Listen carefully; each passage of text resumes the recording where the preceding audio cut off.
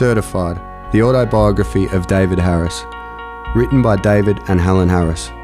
Read by James Pollack. For more information on the book, go to certifiedthebook.com. Chapter 5. Prison at night once again brought with it the ritual of the tent of filth covering the nearby bed. I found it hard to sleep with regular interruptions of sounds that would stir my fears. I didn't wish to become a victim of some sort of weird prison behaviour. Prison was different from anything I'd ever known. I kept trying in vain to reassure myself that I could survive prison, just as I had survived Sebastec. But this place was different, filled with frightening people, hardened men who had killed people, sexual predators who abused people, and armed guards who seemed to be just looking for an excuse to cause pain. There was an intensity in prison which lodged on the inside of me. After a few days in remand, I was surprised by the sudden break in the monotony as I heard my name being called over the loudspeaker to come to the guard room. I had no idea why I was being summoned. The feeling of ignorance was bewildering. Entering the room, the guard informed me with a sneer that I was to be released on bail. I felt my shoulders immediately relax as anxiety lifted. It is impossible to express the instant relief and joy that stunning surprise brought me. At the time, I was given no explanation of how I came to be bailed out. But on my release, I discovered that Mum had hired a lawyer who appealed the bail decision. I had not even been present for the bail hearing, but the judge set the bail at $20,000 with tight reporting conditions. That was a lot of money. Mum was waiting outside to take me home. It was made very clear to me that the bail money was a mortgage on Nana's house. It was high motivation to keep the reporting conditions. Nan's actions reinforced the love she and Mum had for me. That love and value that they placed on me made me determined not to mess up. I was very grateful to Nana, as I knew she didn't have to do what she did, but was so glad she did. Those days in prison were the scariest experience I'd ever had. My desperation to avoid going back there strengthened my resolve to stay out of trouble and keep to the bail conditions. I hoped the magistrate would be able to see the effort I had made and give me a bond or some other non-custodial sentence when the case came to trial. Part of going straight was getting some sort of job, so I rolled up my sleeves and put in the effort to look for work. My whole family was relieved when I started working at Arnott's Biscuits, stacking cartons onto pallets at the end of the production line. It wasn't a great job, but it gave life some discipline and routine and kept me off the streets. I became good mates with a hard-working guy at the factory. Luke and his girlfriend Jenna added extra stability to my world. Jenna introduced me to a younger sister, Karen, who caught my eye. It was only a few weeks before she became my girlfriend. I was quickly falling in love with her. This new feeling of love was something I really enjoyed. In keeping with the bail conditions, I religiously reported to the police and hoped things would turn out okay. When the case came before the courts, I pleaded guilty and did my best to once again show sorrow and determination to be a good citizen. The magistrate believed me, and I was given a 2-year probation. Life looked bright. There was a feeling of victory that I had escaped prison again. And there were 2 major achievements. I had secured a job and found a wonderful woman who was now my girlfriend. It was not long before we decided that I should move out of home and to live at Karen's place. Sleeping at her parents' place on the couch, things seemed to be going okay. I liked work, and my manager seemed to like me. I stayed away from drugs and kept drinking to the weekends. I dared to believe that I could actually make something out of my life. More than anything else, I wanted to stay out of jail. I've found relationships can be tricky things to negotiate. My relationship with Karen was full of ups and downs. It was very frustrating to find myself fighting with the girl I loved. The fights continued, and eventually we decided it would be better if I moved out of Karen's home and moved in with my sister Carolyn. This seemed to be a good move for all. That was until I was introduced to a guy simply called the Wog, who was tangled up with one of the outlaw bikie gangs in Ballarat. He had a regular supply of high-quality speed, and he generously offered me a free hit. "Just see if you like it," the Wog appealed to me. I had never used speed before, but friends had spoken of an unbelievable rush. I was actually pretty keen to try it out. I liked living on the edge. The promised rush sounded exciting. I was eager to justify the possibility of a trial taste, trying to reassure myself with the thought, what harm could one hit do? I accepted the speed. Snorting speed was a sensation like none other. I just closed my eyes and allowed the wave of energy and happiness to wash over my anxiety and underlying stress. I was suddenly faced with the most wonderful feeling I could imagine. My desire was for more, but the next hit I had to pay for. After snorting speed a few times, the WOG suggested I stop wasting good speed up my nose and shoot it straight into my bloodstream. I was given a lesson on how to dissolve the speed in water heated in a teaspoon, and then how to draw it into a needle through the cigarette filter. The WOG showed me how to constrict my arm with a tourniquet and inject the solution into my vein. If snorting speed produced a wave of happiness, mainlining it produced an enormous rush of euphoria. I suddenly had seemingly boundless energy and optimism. It was like I was finally, truly happy, at least for as long as the hit lasted. Speed was different from the alcohol and cannabis I'd used before. Rather than being relaxed, speed induced an electrifying rush, heightening the senses. On speed, I could go for days and days without sleep. I'd invited this intoxicating drug into my life, and I liked what it gave me. At first, I started using speed every weekend, but after regular use, it became hard to sleep, hard to concentrate, and impossible to think straight. The sleep deprivation made me cranky, and I found myself using more and more just to function. I tried to ignore the fact that life was starting to spiral downwards once again. It seemed like my mind was constantly under the influence of some mind-altering drug. I used alcohol and dope to try to relax, which in turn screwed up my thinking even more. After a couple of months of using, I had become a scrawny, strung-out mess. In desperation, I went to a doctor to see if he could help. I sat with this professional, telling him that I was stressed. The doctor was aware that I was not functioning normally. I think he suspected I was mentally ill and sent me to a psychiatrist. I actually felt my hopes rise at the thought that maybe this specialist could bring things back to normal. I hoped the medical professionals could release me from the prison of messed up emotions. The psychiatrist prescribed me Rohypnol, explaining that more sleep could be my answer. I was under the constant influence of drugs, speed to help me function while awake, and a cocktail of downers to help me sleep. Coming down from a speed hit felt like completing a marathon run. Sleep would elude me no matter how hard I tried. If I did sleep, I would repeat the rhythm of waking up in the morning, smoking a couple of cones of dope, getting the munchies and eating, then looking around for a hit of speed. Late in the night would be the coming down, and another couple of bongs to relax. A couple of Rohypnol pills would finish off the day and hopefully lead to drifting off to sleep. Being a speed freak was not a good career move. It became impossible to get up in time for work, and my brain was so buzzed I could hardly function when I was there. Unable to continue and unwilling to give up using speed, the job at Arnott's was abandoned. A bigger problem immediately arose. Speed is an expensive lifestyle, so I needed another source of income. Speed was the number one motivator in my life. Despite being on probation and afraid to go to jail, I began burgling houses. It wasn't long before I was burgling houses and businesses every week. Life became a rhythm of using, planning burglaries, doing burglaries, disposing of the proceeds, and using some more. Over time, I grew in the ability to case out a house, eyeing off several houses, trying to figure out the routines of the occupants so they could be cleaned out when no one was home.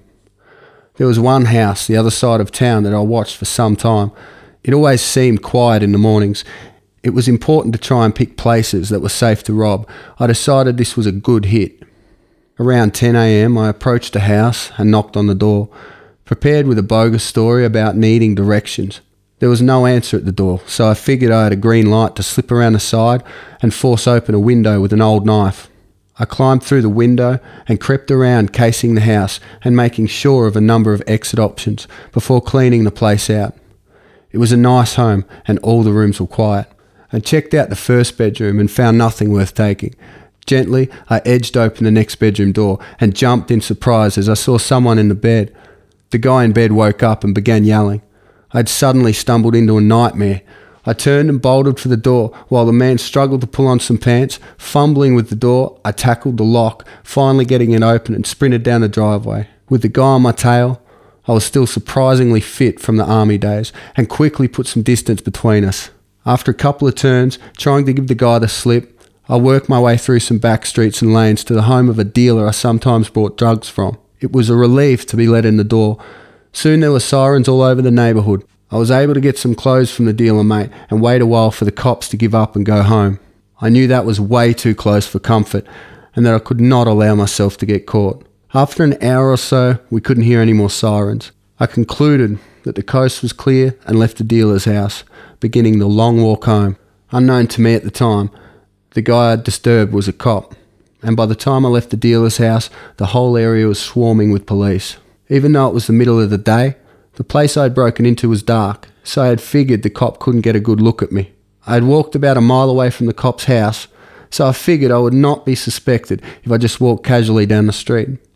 As I walked, a police car drove slowly past and stopped a little way up the street. My heart immediately began to race. I kept walking, knowing I had to act like an everyday pedestrian, otherwise the cops would be onto me. I tried to look relaxed as I neared the car, but the cop called me over. Making a run for it would only have confirmed my guilt. I figured they didn't know me or what I'd done, so innocently I walked over. The cop asked for my name and informed me of a robbery that had happened in the area. The police officer in the car then invited me to accompany him to assist with the inquiries. I was shocked, and my guts turned, and I immediately knew I was stuck between the game I played and the reality swarming in on me. All I could think was, what can I do? I ended up reluctantly getting into the police car. We headed straight back to the house I had sprinted from earlier. I could not believe I was in this situation. The victim recognised me instantly. The cops cuffed me and bundled me back into the car. Back at the police station, I was charged with breaking and entering, and after more questioning, I was charged with some other robberies. My scrawny appearance made it obvious to the cops that I was a user. Once caught, I knew there was no point of giving the cops a hard time, so I cooperated with them, but I was on probation, and now had a whole bunch of new charges facing me. It was clear to see that I was scared. Small-time crim trying to support a drug habit. I managed to be bailed without a hearing with a recommendation to see a legal aid lawyer. I found a lawyer who suggested that I submit to a drug and alcohol assessment to establish my need for rehabilitation. The lawyer convinced me that it could keep me out of jail. I was so scared of prison, I was prepared to do just about anything, so I quickly agreed. Within a couple of days, I checked into a rehab unit in Melbourne. I was only there for a couple of weeks, but 2 weeks without drugs was like 2 years. I hoped I had created a good impression. It was not long before the court appearance came up. The doctors at the rehab recommended that I be given a Section 13 bond. This amounts to a drug and alcohol-related suspended sentence. I was convinced and given a 20-month sentence suspended for 2 years. I decided I would try to keep the minimum requirements for the Section 13, but had no intention of being rehabilitated. One of my problems was that I was sharing a house with another addict. We were friendly guys and soon befriended the guys next door to us, Simon and his brother Matt. They quickly became like family, with Simon becoming one of my best mates. Simon worked for the bakery in town and usually finished work just as the speed freaks next door were waking up and looking for the first hit. Simon would go over to our place looking for fun to unwind after work. Although he had a job, Simon was a career criminal, trained by his alcoholic father. He pinched his first bike at 8 years old, with his dad's approval. Simon wasn't doing drugs, but he and I started out robbing houses together. I did it for the money to buy drugs, and Simon just for the money. At this time, my drug addiction continued to intensify. It takes a lot of money to supply a growing drug habit. The risks I took started to increase too. I became more daring in my burglaries, targeting wealthy homes and businesses. One night, Simon and I drove to a large factory we had been watching for a couple of weeks. Forcing open a roller door, we tore the place apart looking for money but found nothing. The place was full of tradesmen's tools, so we loaded the car with whatever we thought would move quickly and took them to Speedy, a trade teacher I knew from school. Speedy would write a shopping list of stuff he wanted on the blackboard of his classroom. Kids would pinch stuff and sell it to him. Speedy had lots of connections in the building trade. He agreed to take most of the stuff off our hands, enabling us to make a couple of $1,000s for the night. Eventually, the regular dealer we used set up as a fence, which means he was a regular receiver and distributor of stolen goods. His criminal links in the bikie scene made it easy for him to move valuable things out of Ballarat, and even out of the state. In turn, he also gained intelligence about particular places that would be profitable to rob. He started setting up jobs for the now happy crime duo David and Simon. We were advised about when homes would be unoccupied and what material he could dispose of quickly. He would take the proceeds of the jobs off our hands in exchange for drugs and cash.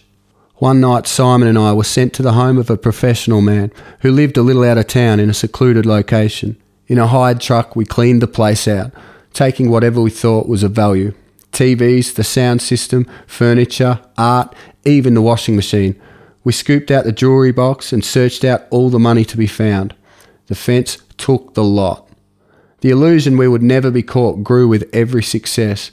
The burglaries grew bolder. We sometimes robbed 2 or 3 places in a single night, netting more and more stuff. So much merchandise meant we occasionally had trouble moving all the stolen goods quickly. We were forced to stash things for a few days or a couple of weeks, until the fence was ready to take it. Sometimes the haul from the burglary would be taken out into the bush, the goods wrapped in a tarpaulin and covered with branches. After one very productive week, we had accumulated quite a cache out in the bush. The stash place was miles away from anywhere, so there was little chance of being seen visiting the site or unloading the goods.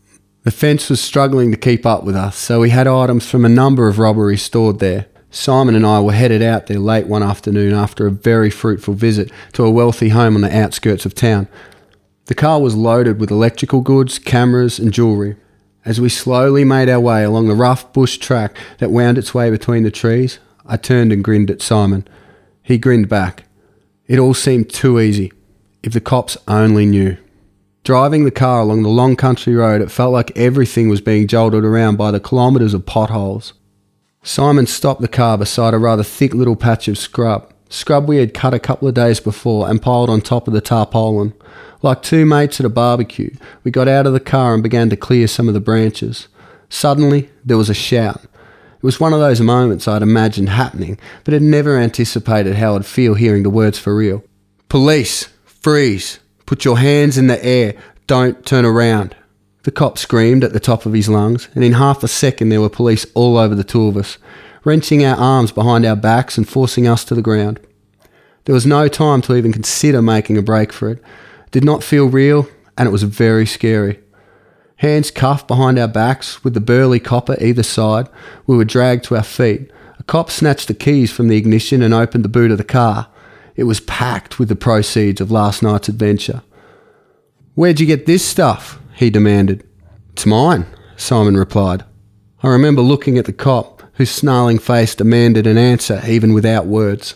"It's his," I shrugged. The cops pulled back the tarp to reveal the collection of merchandise beneath. "Where'd you get this?" "Never seen it before." "Well, what are you doing out here?" "Looking for rabbits." The police were not impressed with the game. We were both shoved towards separate police cars and bundled into the back seats. It was a silent drive back to the station in Ballarat. We'd been caught with thousands of dollars worth of stuff, and I was already facing a bunch of charges for burglary. I knew I was going to jail. Back at the station, we were taken to separate rooms and interviewed. There was nothing I could say that would help my case, so I refused to answer questions. After repeating no comment to the cops' questions, I was charged with several burglaries. Because I had turned up for all my previous court dates, bail was granted. A few days later, the cops turned up with a search warrant at the home of my cousin Rick. They turned the place upside down while Rick watched. There were no stolen goods or drugs to be found, but they uncovered Rick's cache of crossbows, machetes and other weapons. Rick was charged with unlawful possession of restricted weapons and released on bail. Rick told me about his arrest and charges. With a number of other convictions against his name already, Rick was certain to do time. I cast my mind back to the terrifying couple of days on remand in Melbourne. We were both still scared stiff of going back to prison. Certified, the autobiography of David Harris. Written by David and Helen Harris. Read by James Pollack. For more information on the book, go to certifiedthebook.com.